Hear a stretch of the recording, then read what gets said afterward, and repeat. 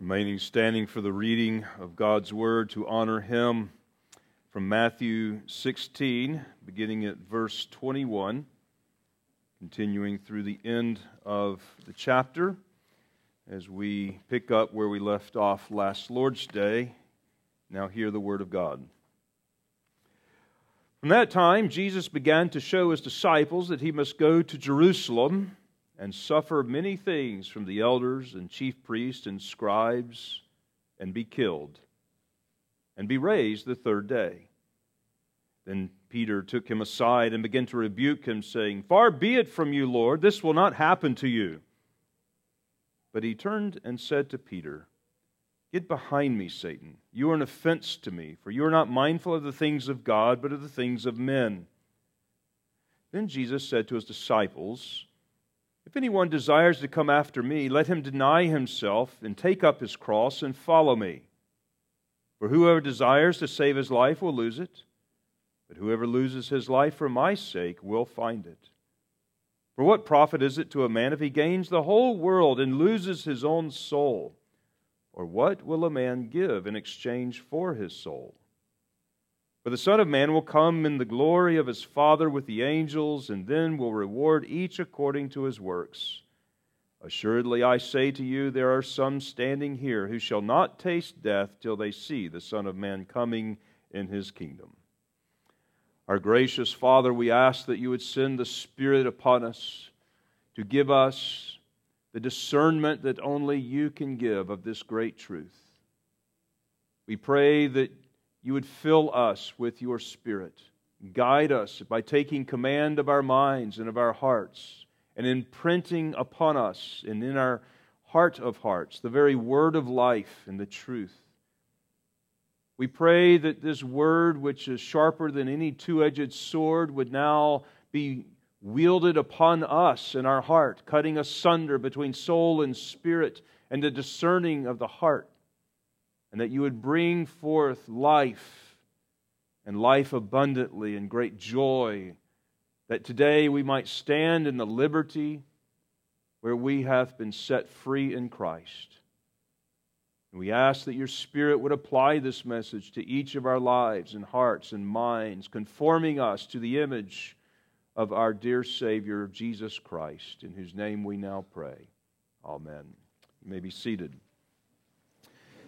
I'm picking up where we left off last Lord's Day in this passage where Jesus begins to make a shift in His ministry from the public preaching to a more intimate and private time with His disciples. He begins to show His disciples now that He must go to Jerusalem, He must suffer, He must die, and then be raised again on the third day. He expresses to them the divine necessity of His death, for which then Peter takes a great exception and tries to stop His death, and then Jesus called Peter a stumbling block to him. "Peter, you're a stumbling block to me." As we discussed, Peter was merely a pawn or an instrument with which Satan himself was tempting Jesus to find an easier path, to find an easier way, which he had done for the entirety of Jesus' life. Satan had constantly tempted Jesus to find an easier way to life, just like he constantly will tempt you to find an easier path that is not the will of God. But here he's using unsuspecting Peter, who was not thinking as God thinks, but he was thinking as a man thinks, which then allowed an opening for Satan to take advantage of him. But the prevention of death of which Peter attempted was preventing the new creation, the very reason for which Christ, the Messiah, came. And then he turns in this passage from that statement, that divine necessity of His death, to the passage that moves now into discipleship. And Jesus' death and our discipleship are inseparably connected, and we have to understand and see the union between those two principles. Jesus came down from heaven to earth in order to make the new heavens and the new earth and bring the two together in glory. And He needed to do that through His own death. That was God's way of thinking. Now, it seemed very strange for Peter. It would seem very strange for us had we had been in the proximity or in the hearing of His disciples at that time. Hearing Jesus say this would be a very strange way. This is a very man way of thinking about things in terms of, it was a God way of thinking that we would have been standing against that in a man way of thinking, see. But this world has fallen from its original creation. It's affected the way we've thought about things. We've gotten so used to thinking in a man way of thinking here. But God has graciously promised a restoration and a renewal of the heavens and the earth. And for that to happen, the old world and the old self, the old way of thinking, the man way of thinking would have to die. And that was the picture and the object lesson that God gave us in the flood of Noah and also in the Exodus out of Egypt. Jesus was the way all of that was going to be affected. The old human whose image had been marred in the fall has to be renewed. The old body that carried mortality and fallenness with a distorted image of God, that had to die. God's justice had to be satisfied. The earth, cursed with the thorns and the thistles and the blood of men, would have to die in order to be resurrected and renewed. God had to make all things new. And the way to that glory was going to be through the cross, and the way to life was going to be through death. And Jesus was the pattern of that for us then to follow.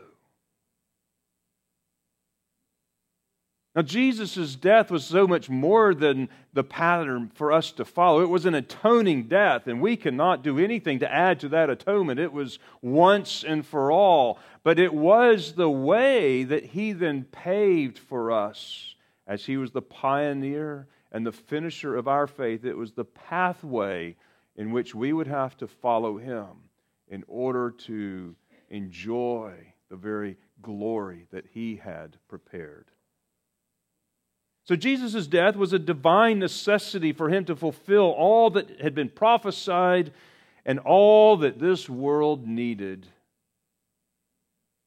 And once He cleared that particular principle and truth up with Peter and the others, then He went further to inform them that all disciples must also die a death in order to live a new life. True of you, it's true of me. So in verse 24, which is now where we're coming to this morning, He begins to show what true disciple looks like. And it's right in the very context of Him informing the disciples that He must suffer and die and be raised on the third day. And now, if you're going to be a disciple of Jesus and a follower of Him, you too are going to have to die. If anyone desires to come after me, that's what a disciple is. He's a follower. And if anyone decides to be a follower of Jesus, a disciple, a Christian, there are three things that Jesus said he must do. Number one, he must deny himself. Number two, he must take up his cross and follow Jesus. Number three. But it's important for us to realize what the cross is. See, the cross is an implement of death. The cross is not, as some would suggest, a significant trial in your life. Oh, I must endure this cross. I must bear this cross for Jesus. Nope, that's not what it means. It is not some means of merit that one must go through in order to be a Christian, I must bear this cross. No. This means your death. The cross is your death. It is a death to the old man, a death to self. It is the implement. It is the symbol. And yet it's interesting that Jesus had not even mentioned about His death upon the cross. See, we kind of insert that because we've got the full picture of this. The disciples had no clue that Jesus was going to die on the cross. He just said that He was going to die. He must die. But the cross was not something that they were thinking at this time. But He's using this, which was the most humiliating and painful suffering and way of execution that the Roman government would use. And He said, you're going to have to take your cross and follow me. Death to who you are as a natural sinner. The way you were born into this world is going to have to die. The way of your thinking is going to have to die. The way of your choosing is going to have to die. The way of your living is going to have to die. And the point of the life and death, what he's getting at here is really one of life and death. He goes on in verse 25, and he says there that, no, I'm in the wrong chapter. That for whoever desires to save his life will lose it, but whoever loses his life for my sake will find it. He's talking about life and death. He's talking about life and forfeiting, losing life. But he's going to take it one step further to make sure it's very clear. We're not just talking about a cross as some trial and some kind of second-tier level of salvation or discipleship. He's talking in verse 26 about your soul. What profit is it a man if he gains the whole world and loses his own soul? Or what about your value? What about those things that you value? Or what will a man give in exchange for his soul? How valuable is your eternal soul? He's talking about eternal matters here, and even the possibility of forfeiting one's soul when he attempts to live and he's not willing to die. Now, what Jesus is saying here is that His death is a pattern for anyone else's discipleship who is going to come after Him. If anyone wants to follow me, it's going to be something like what I experience. That's what He's saying. It's going to include suffering and it's going to include death. You will suffer, and that old self of yours is going to have to die. If you want to find life, you're going to have to lose it. Being saved is about being a disciple of Jesus.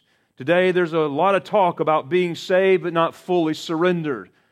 There's talk in theologies about accepting Jesus as your Savior but not your Lord.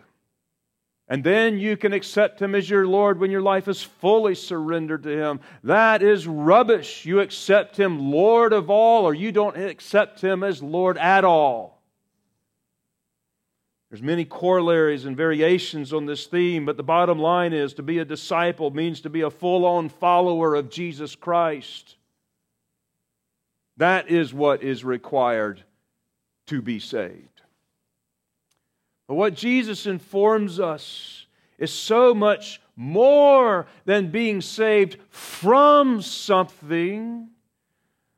But being a disciple means that you are being saved to something. Both are true. But you must also have the being saved to something when so much of the emphasis today is being saved from something. To be a disciple is to begin the journey of following Jesus by denying yourself and taking your cross to follow Him. You must die to yourself. You are being saved from an old bondage, from an old way of life unto a completely new way of life, a new way of thinking. It's a whole new way of being human that is not originally or inherently natural to your old self. It's a new way of being human. It's quite unnatural for you to be a new human in the way that you were intended to be. Like loving your enemies, like blessing them that curse you, like doing good to those who hate you and praying for them which despitefully use you and persecute you. That is not natural. It's a new way of life. Christian living means dying with Christ and rising again. When we are united with Christ, when we come to a saving knowledge of Jesus Christ, we believe into Him. Not just merely in Him, but we believe into Him. Our life, well, what was it from Colossians 2? For you are dead, and your life is hidden with Christ in God. When you trustingly believe, savingly, you believe into Him. And when we are united together with Christ, we are united together into His death, and then we are raised to walk in a new life. That's part of the meaning of baptism, the starting point of this Christian pilgrimage. This is the narrative that Noah's ark and the flood waters of judgment were there to illustrate, where we were carried through the waters of judgment in Christ, when the whole world under us was being judged by the wrath of God. And when we come through this judgment and safely land in a renewed and reconstituted earth, we hear the replay of the creation narrative from Genesis 1 and 2. Be fruitful and multiply this renewed earth. See, this little narrative arc back in Genesis 6 through 9 was illustrative of what our own baptism in Christ is showing us out of the old life and into the new. This is the Exodus story being played out where God's people were in bondage, a bondage that they could not get out from under. And God delivers His people out of Egypt by breaking the forces of darkness with death, the death of the Passover lamb. And the people go out of Egypt and they come to the Red Sea, one of the most momentous occasions in all of Scripture. The sea is before them and the armies of the Egyptians behind them. And there was God's glory in the cloud between them, and then it went before them. They were trapped. The sea of water, the Egyptians behind, but the Passover lamb had been slain for those people. And so God instructs Moses to stretch out his rod over the waters, very indicative of Genesis 1 and 2, where God then divides the waters from the firmament and from the earth, and dry land appears. And there the people go through the waters of the sea, being baptized in the baptism of Moses into new land on their journey to a land flowing with milk and honey. Behind them, those waters of judgment then come crashing down on their enemies, and they land on the other side, and they but praise God. So momentous. The bondage that they had been held by in Egypt, a bondage that relates to our sin. This is the object lesson. This is the flannel graph that God is using to instruct us today of our bondage to sin and under the curse of judgment, being held by even the enemy in the sway of deception. We can't get ourselves out. But here comes Jesus. Here is the Paschal Lamb and the blood that was shed and the delivery and the baptism through the sea on the pilgrimage to the Promised Land. Being saved out of bondage, but being saved to glory. A new heaven, a new earth where the two come together, where the Shekinah glory comes down, where the tabernacle was then constructed so God could dwell among His people and His presence would be with them. That's what our baptisms identify with today. This is the starting point of our pilgrimage into the Promised Land and this whole figure of a restored and a renewed creation. And when Jesus comes, it's no longer that historical picture. It is the real event to which all of those things identified and pointed forward to and illustrated so that when it came, we would understand the power and the significance, and beyond the earthly into the very eternal and to the spiritual. And He is not only the King of kings, He is the King and Lord over all of those dark forces that we cannot even see. And when He comes to inaugurate the very kingdom of God on the earth. God has always been reigning. God's always been sovereign. Just ask Nebuchadnezzar. But now He is coming to earth to bring His reign here, to restore this earth and to restore the image of God in man so that now man can have a renewed life, a new renewed purpose, and this vocation of being this royal priest, both a king and a priest, to be able to take God's stewardship out into the world and His love there, and then bring up all of creation's praise as a priest and come and vocalize it in Zion.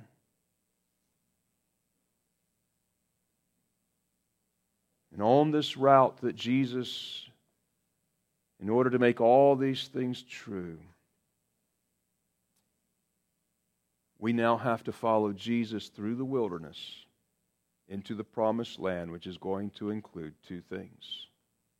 Number one, a renunciation, and two, a rediscovery. We must renounce the old world, the old life, the old self. The world in its present state is out of tune with God's ultimate intention, and there are great many things woven into our very life that the Christian response will have to be no. No. We have to deny ourselves. People will either lose their life or they'll attempt to retain it. And he talks about people who will forfeit their souls if they do not change their values. The only way to find your life here is to lose it, to value what God values, and to cherish what God cherishes. To love what God loves and to hate what God hates. To see it the Godward way.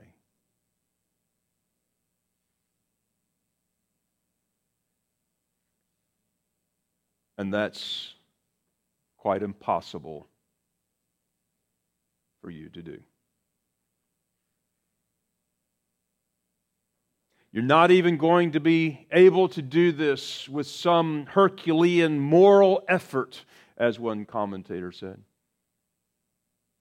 The only way of denying yourself and dying to that old self is drawing strength from beyond yourself and the very strength of God's Spirit by the sharing of Jesus' death and resurrection of baptism. Only God can break the bondage of those dark forces that hold you. With men, it is impossible, but not with God. For with God, all things are possible. So you need the ark. You need the Paschal lamb. And you must be willing to deny yourself. In a complementary passage that we've already been in chapter 10 of Matthew, he says, "Whoever loves father and mother more than me is not worthy to be my disciple." See, Jesus must have your supreme allegiance, and no one and nothing can rival that love that you have for Jesus and be His disciple. He who does not take of his cross and slay and put to death the old self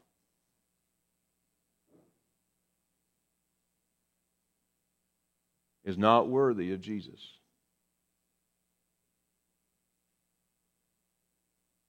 And for some people, they must look at the possibility of forfeiting some of those earthly relationships in order to have that with Jesus. See, relationships can be idols. There may be something that you have. There may be something that you're going to have to accept to be His disciple. And by accepting this, it's going to be like a killing, a severing, like a death. Because your old self so loved and so clung to whatever that is or was. Now, that giving it up doesn't contribute to your salvation. But if you are not prepared to do that, it will keep you from following Christ. This is the forfeiting of your soul. If you let things get in the way and let idolatry control you and let the allegiance to those things be more than your allegiance to Christ, it will keep you from being a disciple. Now, is there something in your life that is so important that you will not give up for Christ? That's the heart of what Jesus means when He says you must deny yourself and take up your cross and follow me. That's got to be put to death. For instance, if the reason I could never be a Christian is because I am not willing to give up blank for Christ. Now, in that blank, could you put some person's name or a hobby or an activity that you deeply love, or any kind of manner of lifestyle that you desire? It doesn't have to be a sinful item, but if you say, I am not willing to give blank up for Christ, and that's what He's talking about. If there's something you can put in that blank, then you're not worthy to be His disciple. You're not denying yourself. You're not taking up your cross in order to follow Him. Now, you're not saved by giving up that thing. But you cannot become a disciple without coming to grips with that issue and surrendering that to Christ, because that was your idol. That was more important to you than Christ. And for some, it's going to be very significant. There are places in the world today, and fastly approaching this, that it means imprisonment to follow Jesus, or being ostracized from your family, or even to have a sentence on your head by your own family for following Christ. A threat to your life, to work, to property. It's important to realize, however, that it is impossible for you to break this bond with your idols to come to Christ. But you've got to come to grips with this. You have to come to the point where you cry out to God to take it away. You can't clean yourself up in order to come to Christ. You need Him to make you fit and release the bondage and those dark forces that keep you held. But when Jesus is more important than anything else in life, and you want to follow Him, and you just cry out to Him to save you from your unbelief and to save you from your bondage and from your idolatry and to loose your grip on this old world and let it go, is that where you are today? Is that where your heart is? If you cry out to Him, He will. Have you ever found yourself repeating the same errors and being in sin, and you repent and you come back and you just can't seem to let it go? And it seems to have some sway over you. You're not in your own Herculean moral efforts going to repair or fix that problem. You're going to have to ask Jesus to save you and release your grip from these things. To be saved from it because He desires to save you to something better. As an electrical engineer, I've been around a lot of electricity. Even growing up, I was pretty comfortable and desired to play with electricity in all kinds of forms. But there was one summer in my college summer co-op job where I was working for an electrical control manufacturer, and I was introduced to something I've never been introduced to before, and that's 480 volts. 120 volts, I've been bitten quite a bit by that, and it doesn't scare me, and it doesn't, I'm not afraid to get a little shock here and there. And 240 volts, I began getting more comfortable, but then I just had never thought about it before. But as I remember, they were giving us a class over some of these controls that were controlling 480 volts. And there was something that really stood out in my mind, that for the first time I feared electricity. And they were giving us some protocols that if you were ever near a 480 volt conductor and it were to hit you here, it would constrict your muscles around it so that you could not let it go. Your hand would have been held under the power and restricted such that you could not unloose your grip. And that is the picture of how we are with our sin and our idols. I want to let it go, but I can't, and it's killing me. We have such a grip on them because the dark forces have so empowered our grip that we cannot let them go. And the only thing I can do is to cry out to God to overcome the dark forces that will loose my grip to deliver me. And you have to come to terms with a willingness to be delivered from the grip of those things that you love so much in life. The things you love that you've got such a grip, but the dark forces keep it there to kill you. He's arguing for the importance of this. He who wishes to save his life will lose it. And those who will lose it for Jesus' sake will save it, find it, and it will be abundant. See, He's not just saving us from something. He's got something entirely better for us. But the way is through suffering, through the cross, through death, into glory. And He's talking about your soul. If you want to hold on to those things that keep you from being loyal to Him, you're going to lose your soul. Now He asks, what profit is it? If taking that path, you are going to gain the whole world but lose your own soul. What profit is it? Do a little calculus here. Do a little analysis of value. What is there more valuable than your soul? And what would you give in exchange for it? A little fame for just a season, a lot of money for just a season, but eternally. What value? When people can begin thinking on this level of value and something in a bigger, there's hope for them. When they begin thinking about the lesser matters of this earthly life and to get them thinking about Christ and His eternal kingdom and the glory of the new heavens and the new earth, there is great hope. And so once we renounce our life and self-denial and death, there is then a rediscovery of something else. A rediscovery of a new life.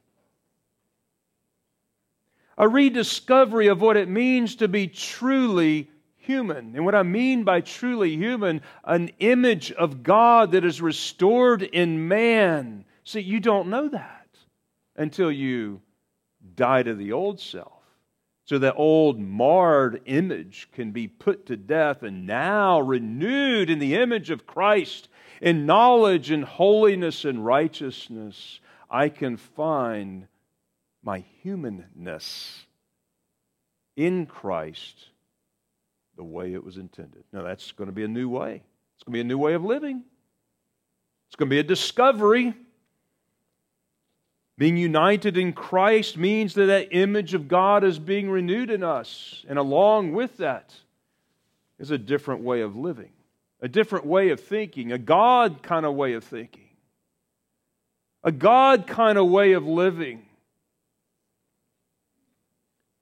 But the old self was so accustomed to living according to this fallen and marred image that we had a distorted view on life. The things that we thought were of great value, we find and they just disappointed and they let it. So we find something else and we keep going around chasing our tails with no satisfaction, no end in mind. And it's just an endless, vain cycle. Employing all of the strengths of the image of God with great mental faculty and creative energy and with inventive quality, only to find that with great ability we have created something that truly has no beauty, truth, or goodness, that we have thought has then facilitated the advancement of mankind, only to find out it hastens our death. See, but when you're renewed in the image of God, and now you can see with different kinds of eyes the great glory that He has for you upon this earth when heaven and Christ come and marries this all together, and the glory of worship and basking in the glory of God, the Creator who is created by the word of His mouth, all that has come into being. And you can take His glory and reflect it out into the world. And you can bring back all of those praises and sing unto God. Sing unto God with Jesus. It's a different way of life. It's a different way of thinking. It's a different way of making decisions in life. Everything about us now is renewed. And being renewed to live. And there's a discovery of a different kind of life. And we have to learn how to be a different kind of human from which we were born into, which the old naturalness seemed right, but it never was. But discovering that new life can only happen once you have renounced the old one. It's a renunciation of the old, a dying to self in order to follow Jesus into the newness of life, where joy and love and peace flourish. The kingdom of God is within you, he says. Now, there's going to be many things that are going to be counterintuitive and initially perplexing to the proper Christian response of yes. Counterintuitive and perplexing to follow Jesus, yes. Yes, yes. Yeah, because we have been so warped and because of our old man has trained us and cultivated us and taught us of a wrong way of living. But now, things that seem counterintuitive and against what we would reason are really God's wisdom that we say, yes, yes. And joy is through the suffering. Life is on the other side of the cross. Glory is through this way. Yes. Counterintuitive. Once we begin to get trained in this new life, those things which seem so unnatural, so counterintuitive, with the training that comes along with it, becomes second nature. Oh, yeah, I see. And then it becomes more automatic. And now we're on our way to trusting God with greater clarity and saying yes to the things God says, begin to think more Godward in this and no to the old manward way of thinking. Counterintuitive and perplexing often is the yes of the Christian response, but the right one. I have a very a situation, an event in my life that I now get to use for an illustration for about the 1,000th time. And I guess I will milk it for every reason that God gave it to me.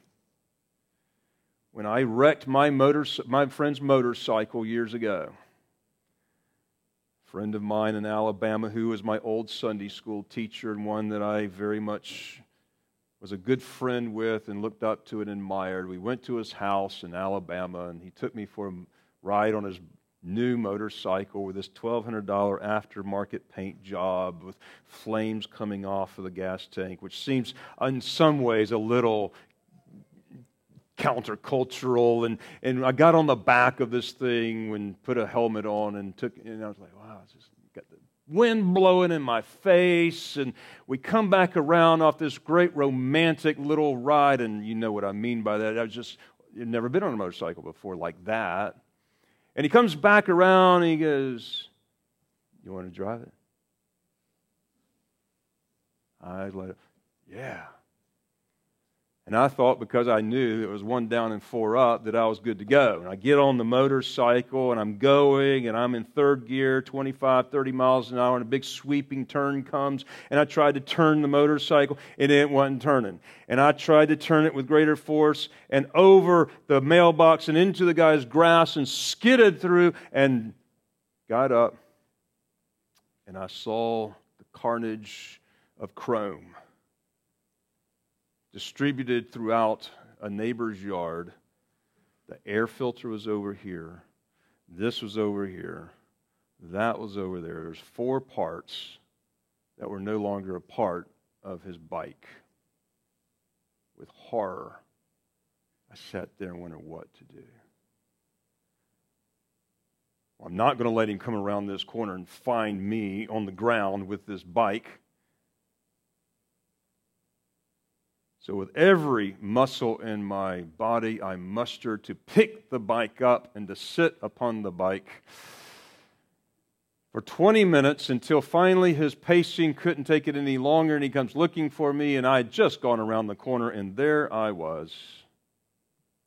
And there was his bike. And it was horrifying for me. Good man that he was, as much as he loved the bike, he took it good stride. He goes, "Are you okay?" I had grass stains from here down to my foot, and I was so glad it was grass and not the pavement that stained me. God preserved me from ripping all that flesh off.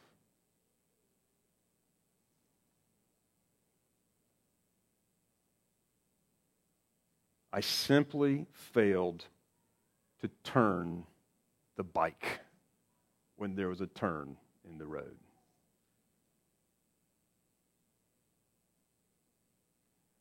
My failure for years has kept me and you away from ever considering getting a motorcycle for myself. You have made documentary films over this accident. You have milked that for everything it's been worth for the last 15, 18 years of my life. Well, as many of you know, I recently purchased a motorcycle, but this time with much more humility. I studied and shamelessly watched YouTube videos on how to ride a motorcycle. Riding a motorcycle for beginners. How to start a motorcycle. How to stop a motorcycle. And 201, how to turn a motorcycle. I studied that one a lot. And I remember watching one of these one time, and I said, "Hey, Chesley, guess what? You turn the motorcycle by turning the handlebars the other way that you want to go." She goes, "What?" And I said, "Yeah, it's called counter steering. At speeds greater than 10 miles an hour, you have to turn the handlebars the opposite way that you want to turn. It's counterintuitive." Well, no wonder. I wasn't making the left turn. I was going further than the guy's yard. It doesn't make sense. You want to go left, you turn right. When you're coming into a curve at too high of a speed, I'm told you, I'm going to milk this. The last thing you want to do when you're in the turn on a motorcycle is slam on your brakes. Weight goes forward, you lose traction, you're going to lose it. You don't brake in a turn if you can ever help it. Wait a minute, I'm going too fast. I need to slow down. Don't hit your brakes. When you're coming into a turn and there's wet and slippery pavement or there's a bunch of slippery sand, you should not apply your brakes, but you should throttle through the turn. Counterintuitive. What? I mean, I watch video on the physics of motorcycle turning and why this is true. Counterintuitive, perplexing, doesn't seem to be that way. So much of what I was hearing was exactly the opposite of what my natural response was and my intuition would have told me. And yet you can read about that all day long. And the knowledge is certainly helpful, but you have to go out and begin living it and practicing it until it becomes second nature. You don't want to be riding your motorcycle all the time thinking about, all right, now am I coming to, counter steering? Am I? There's some of that. But the more you do it, the more then it just becomes natural. It becomes second nature, and then becomes automatic. So you're not thinking, but it wasn't natural. It wasn't. And that's the discovery part of the new life in Christ when so many things seem counterintuitive and perplexing. And you go and you try it. Oh. And then you do it again and do it again and do it again until pretty soon it becomes second nature to you. And then when you're faced with obstacles or decisions, those kinds of things can be automatic because it is the right yes for the Christian, but it would be the no for the unbeliever. So to find life and to live life, you're going to have to deny yourself and pick up your cross. And Luke's version of the gospel would say, you do this daily and follow Jesus. We have to rediscover what really truly a true human looks like, renewed in the image of God. What does it look like? It looks like love, even loving your enemy, blessing those who persecute you. Was it not while we were sinners, nailing Jesus to the cross, that God was demonstrating His love for us in that very act? It's a life of holiness and purity of heart, mind, soul, and conscience, of putting off of the old man, which would have attracted us to some things that we now say no in order to say yes. It's a life of making peace and having peace with God, but sharing and cultivating that peace among God's people. It's a life of glad and grateful hearts. Not intuitive and perplexing to the unbeliever, because when they knew God, they did not acknowledge Him as God, and neither were they or you thankful. Start thanking Him gladly and being grateful for everything you have, and stop looking at the things you don't have. Die to yourself over here on the things you don't have, and be forever grateful to God for what He has done. Or you're just going to be like those in the wilderness who kept looking toward the leeks and the garlics and the things, and they could not see the land of milk and honey that God was preparing for them, so much more than what they had just come out of. You've got to say no to the world, denying yourself, picking up your cross and dying to that self in order to say yes to what it means to follow Jesus. This renunciation is not always clear. What to renounce, how to say no to things that seem to be so much a part of life that to reject them appears to us as a rejection of some part of God's creation. And how can we say yes to the many things that Christians have not seen as good and right, but dangerous and deluded? How can we avoid, on the one hand, this Gnostic dualism, and then on the other hand, a pagan life on the other? And we have to work out what styles of life and behavior belong to the corrupting evil of this world, which we must reject and denounce and say no. And that part of life and that part of living and that style of life and behavior, which is a part of the new creation that God is creating in us, through us, and one day will be consummated at the coming around. What part of life is that? And say yes to those. What do we need to be saying yes to that we must embrace, that we must struggle for, and that we celebrate? See, being a disciple of Christ will mean that you will suffer in the renunciation of the old self. There's a suffering in dying. And it will mean that you have to die to your old ways and your old way of thinking, which can often also be very painful and hard. But it will mean that you follow Christ in faith, learning a new way of life and righteousness and love and beauty, truth and goodness. And the very point of convergence of the renunciation and the rediscovery is the most difficult yet the most liberating place you will ever come. But you pick up your cross and follow Jesus. In verses 27 and 28, He promises a great reward and a blessing for those who are willing to deny yourself, pick up your cross, and follow Jesus. To say no and say yes. To learn a new way of life that will truly bring joy and use you as an instrument in this world. Are you willing to deny yourself and pick up your cross and to die to that old self and to all of your idols and all of your other allegiances and loyalties to follow Jesus in a new life and a new way of living? The way of the new heavens and the new earth that has been painted out for us?